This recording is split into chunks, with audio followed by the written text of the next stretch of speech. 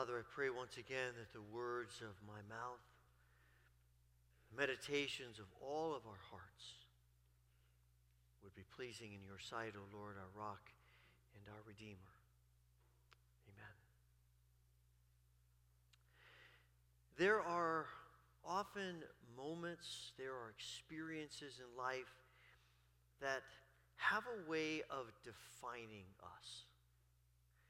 They have a way of revealing what's in us. It might be that a crisis at work. It might be the birth of a child. It might be an encounter with a neighbor. It might be some moral dilemma. But there are those moments where we sort of get a glimpse into ourselves, and we're sort of opened up, and we see ourselves based on how we respond to these things that come to us. And it's often not so much about the moment or the experience, but how we respond to it. That reveals what's going on inside of us. And I'm not sure there's any more experience, any more revealing moment of life, particularly for those who make claims to follow Jesus, than the cross. There's something about the cross that sort of gets inside of us. There's something about the cross that reveals what we're about, our priorities, our passions, our desires, what we are going to be, what we want to be. That as we come face to face with the cross and the reality of what the cross means, we get a revelation of who we are based on how we respond to it. And I think there's something of that Paul is describing here in Philippians 3. The church of Philippi is dear to Paul. You get that as you read this letter.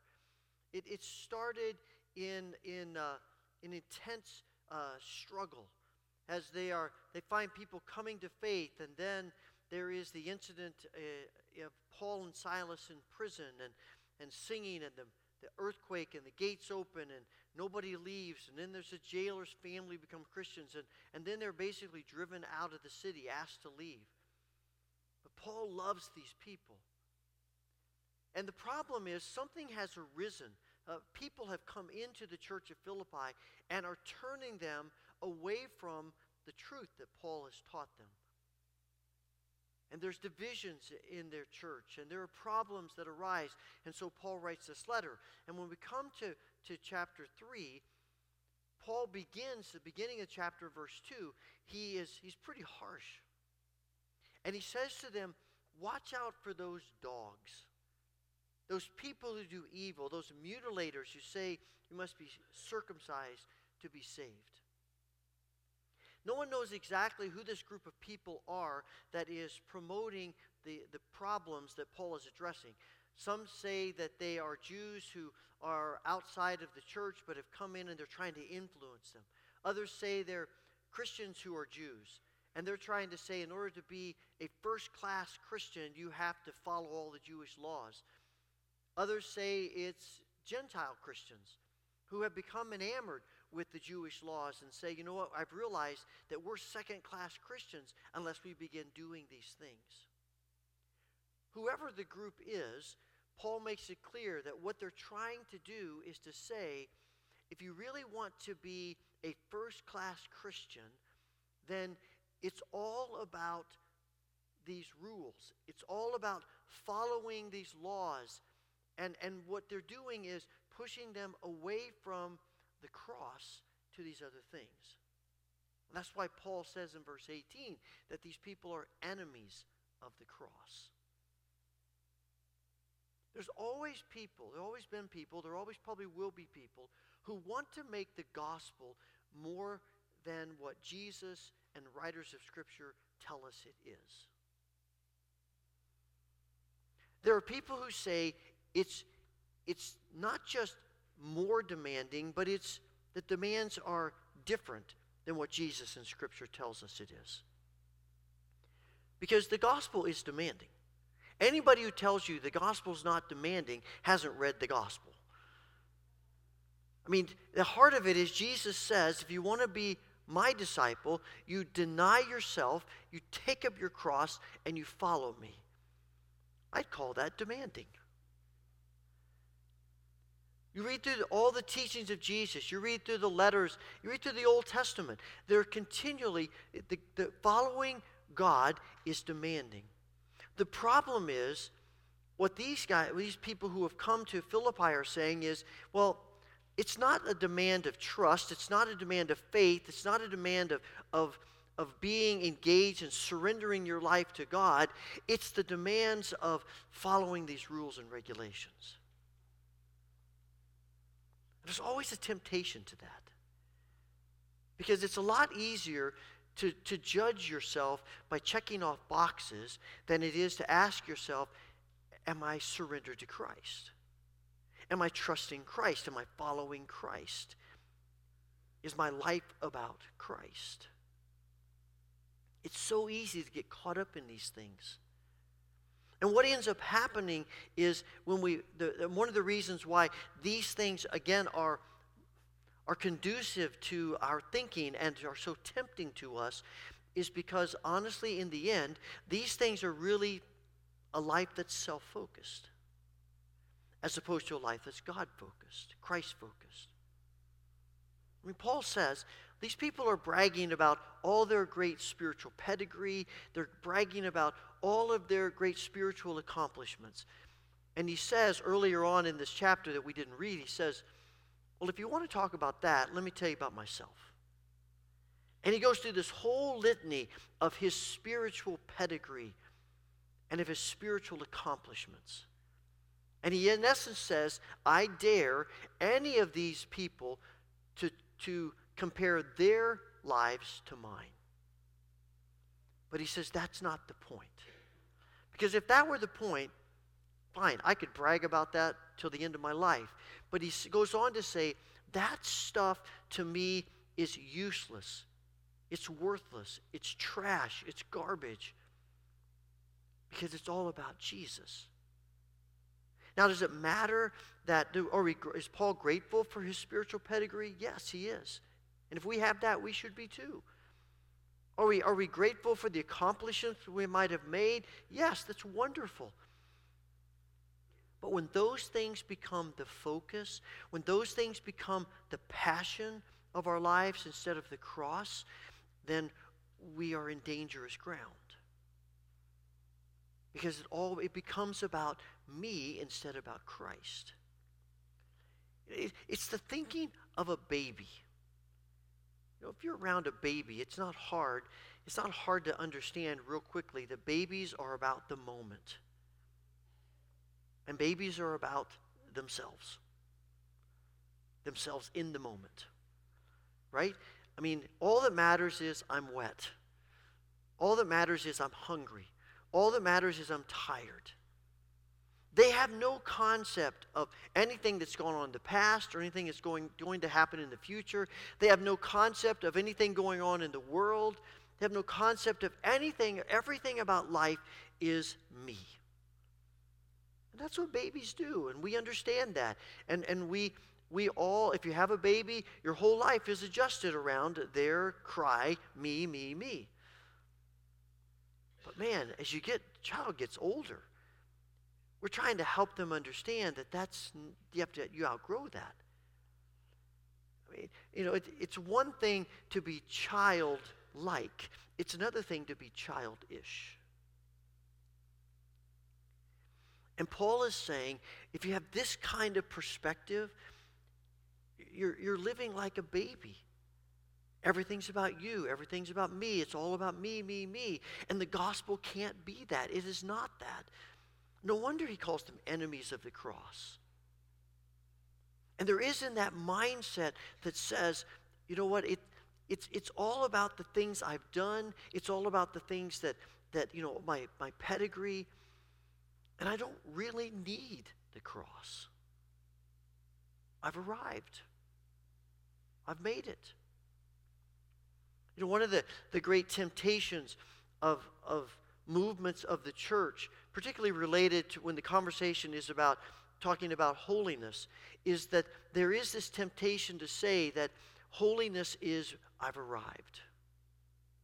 Holiness is saying, I've come so far, I've accomplished so much that I don't really need the grace of God anymore. And if I don't need the grace of God, I certainly don't need the cross. I've made it. I've arrived. And Paul is saying that's not what we're talking about. That's not the gospel. In fact, that's not holiness. As I've said to you before, the most holy people I know are not the ones who say, I have progressed so far that I really don't need grace and the cross anymore. The most holy people I know who have said, God has done such a great work in my life that all I want to do is cling to the cross and to the grace of God. That's my life. And because that's where the holiness comes from. That's where the righteousness comes from. That's where the bearing the image of Christ comes from. Not from our accomplishments, but from trusting in His. And Paul says, I've not yet arrived. I've made a lot of progress. I've come a long way, which is right, and that hopefully we can look back and say the same thing. But he says, I've not arrived. I'm continually learning. I'm continually growing, which means I continually need to cling to the cross. But it's a temptation to us. Living our lives self-focused is always a temptation to us. And there are people all around us who want to tell us, who want to use that temptation to distract us. And the evil ones are continually trying to move us away from being Christ-focused. And that's why Paul begins this section by saying, watch out. That word, watch out, it really means to see. It's the root of that word is the same word that's used to describe someone who is blind that Jesus heals. Their physical eyes that couldn't see now can. They see. But it's also used in Scripture, and we use it in a more figurative sense of pay attention. Look out. Talk about keep your eyes peeled.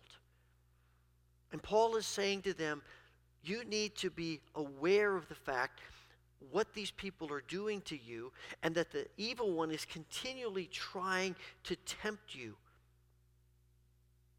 into making self the center of your life instead of the cross, the grace of God.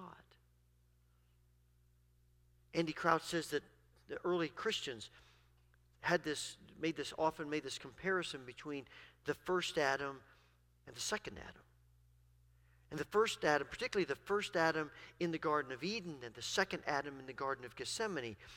And they talked about how the heart of the first Adam and the sort of the mantra that became the first Adam was, I'm going to do what I want. Whereas the heart of the second Adam was, Father, into your hands I commit my spirit. And it's watching. And it's not a coincidence that Jesus says to his disciples in the garden, watch. Pay attention. Look. We tend to see what we're looking for. If you're not looking for something, there's a good chance you're not going to see it. But when things get on our radar, then we see them all over. I'm not much of a car buff. I don't know a lot about cars. I have friends who can, they look at a car and they can tell you what year it was made and the model and maybe the VIN number on it. I don't know, but they seem to know a lot about cars. That's not me. And I remember years ago, Cindy's parents bought a car, Chevrolet Forenza. I'd never heard of a Forenza before.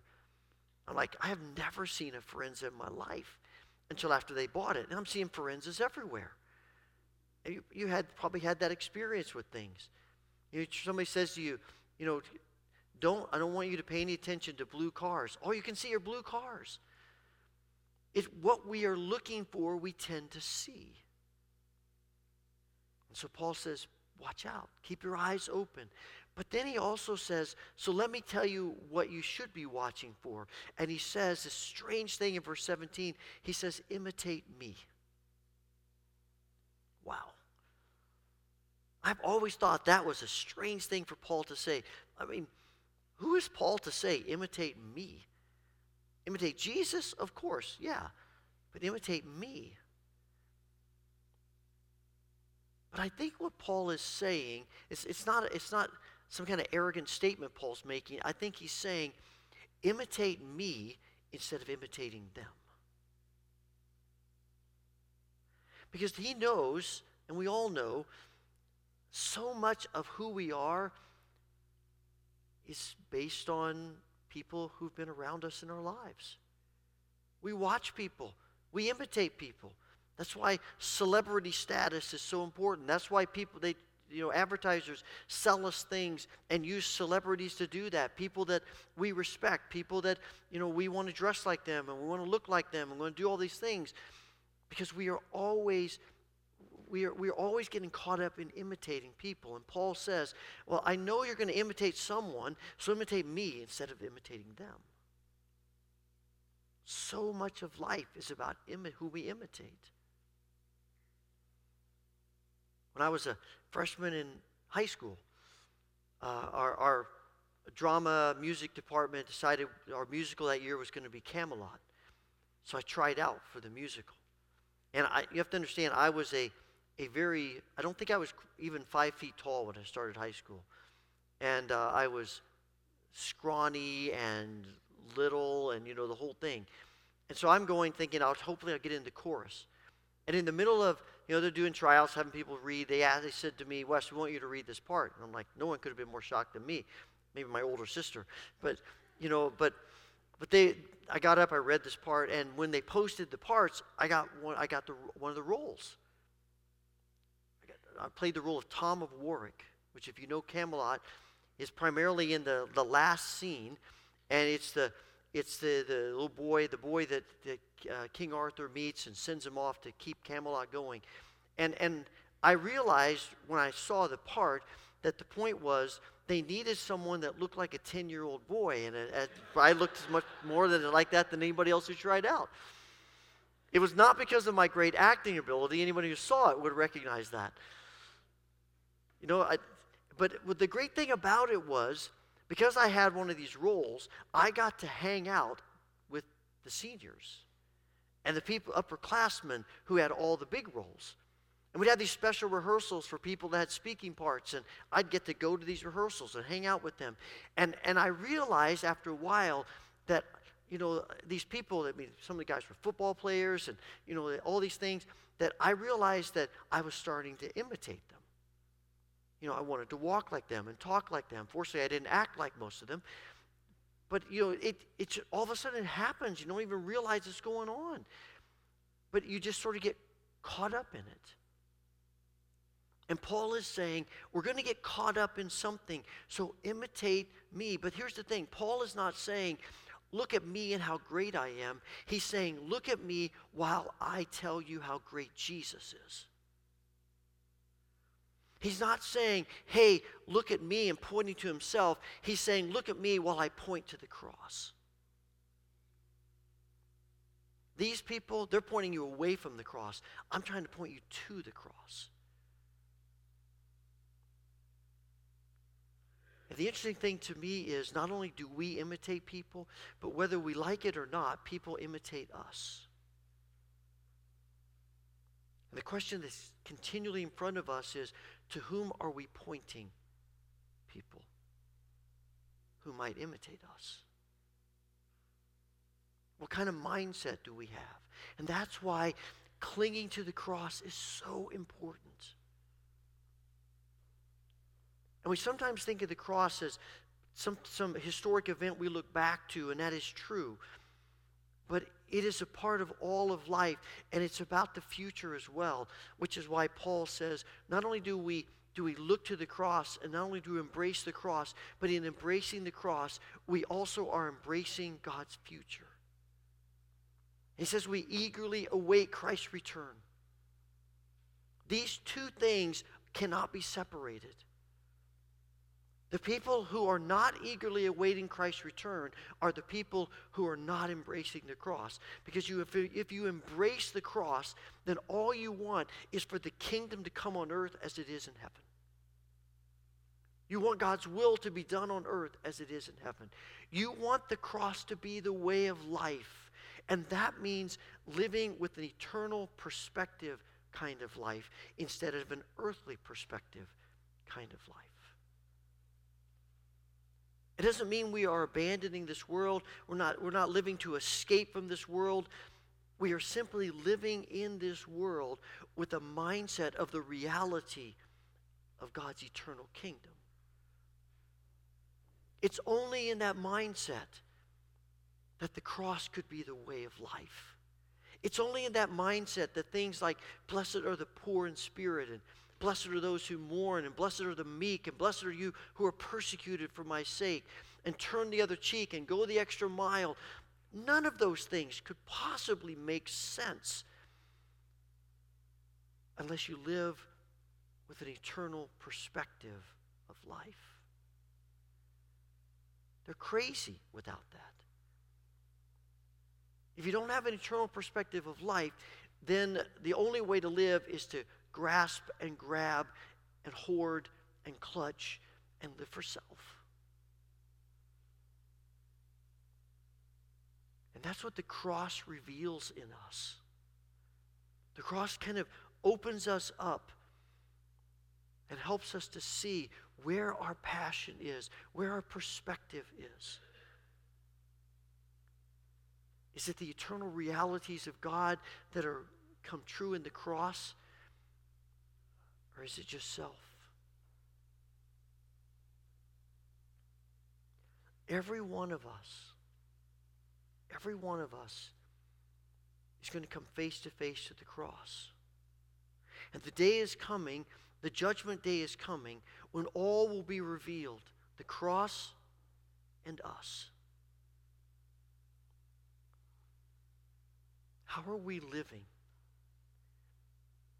What's our passion as we live now in preparation for that day then? Holy Father, thank you for the cross.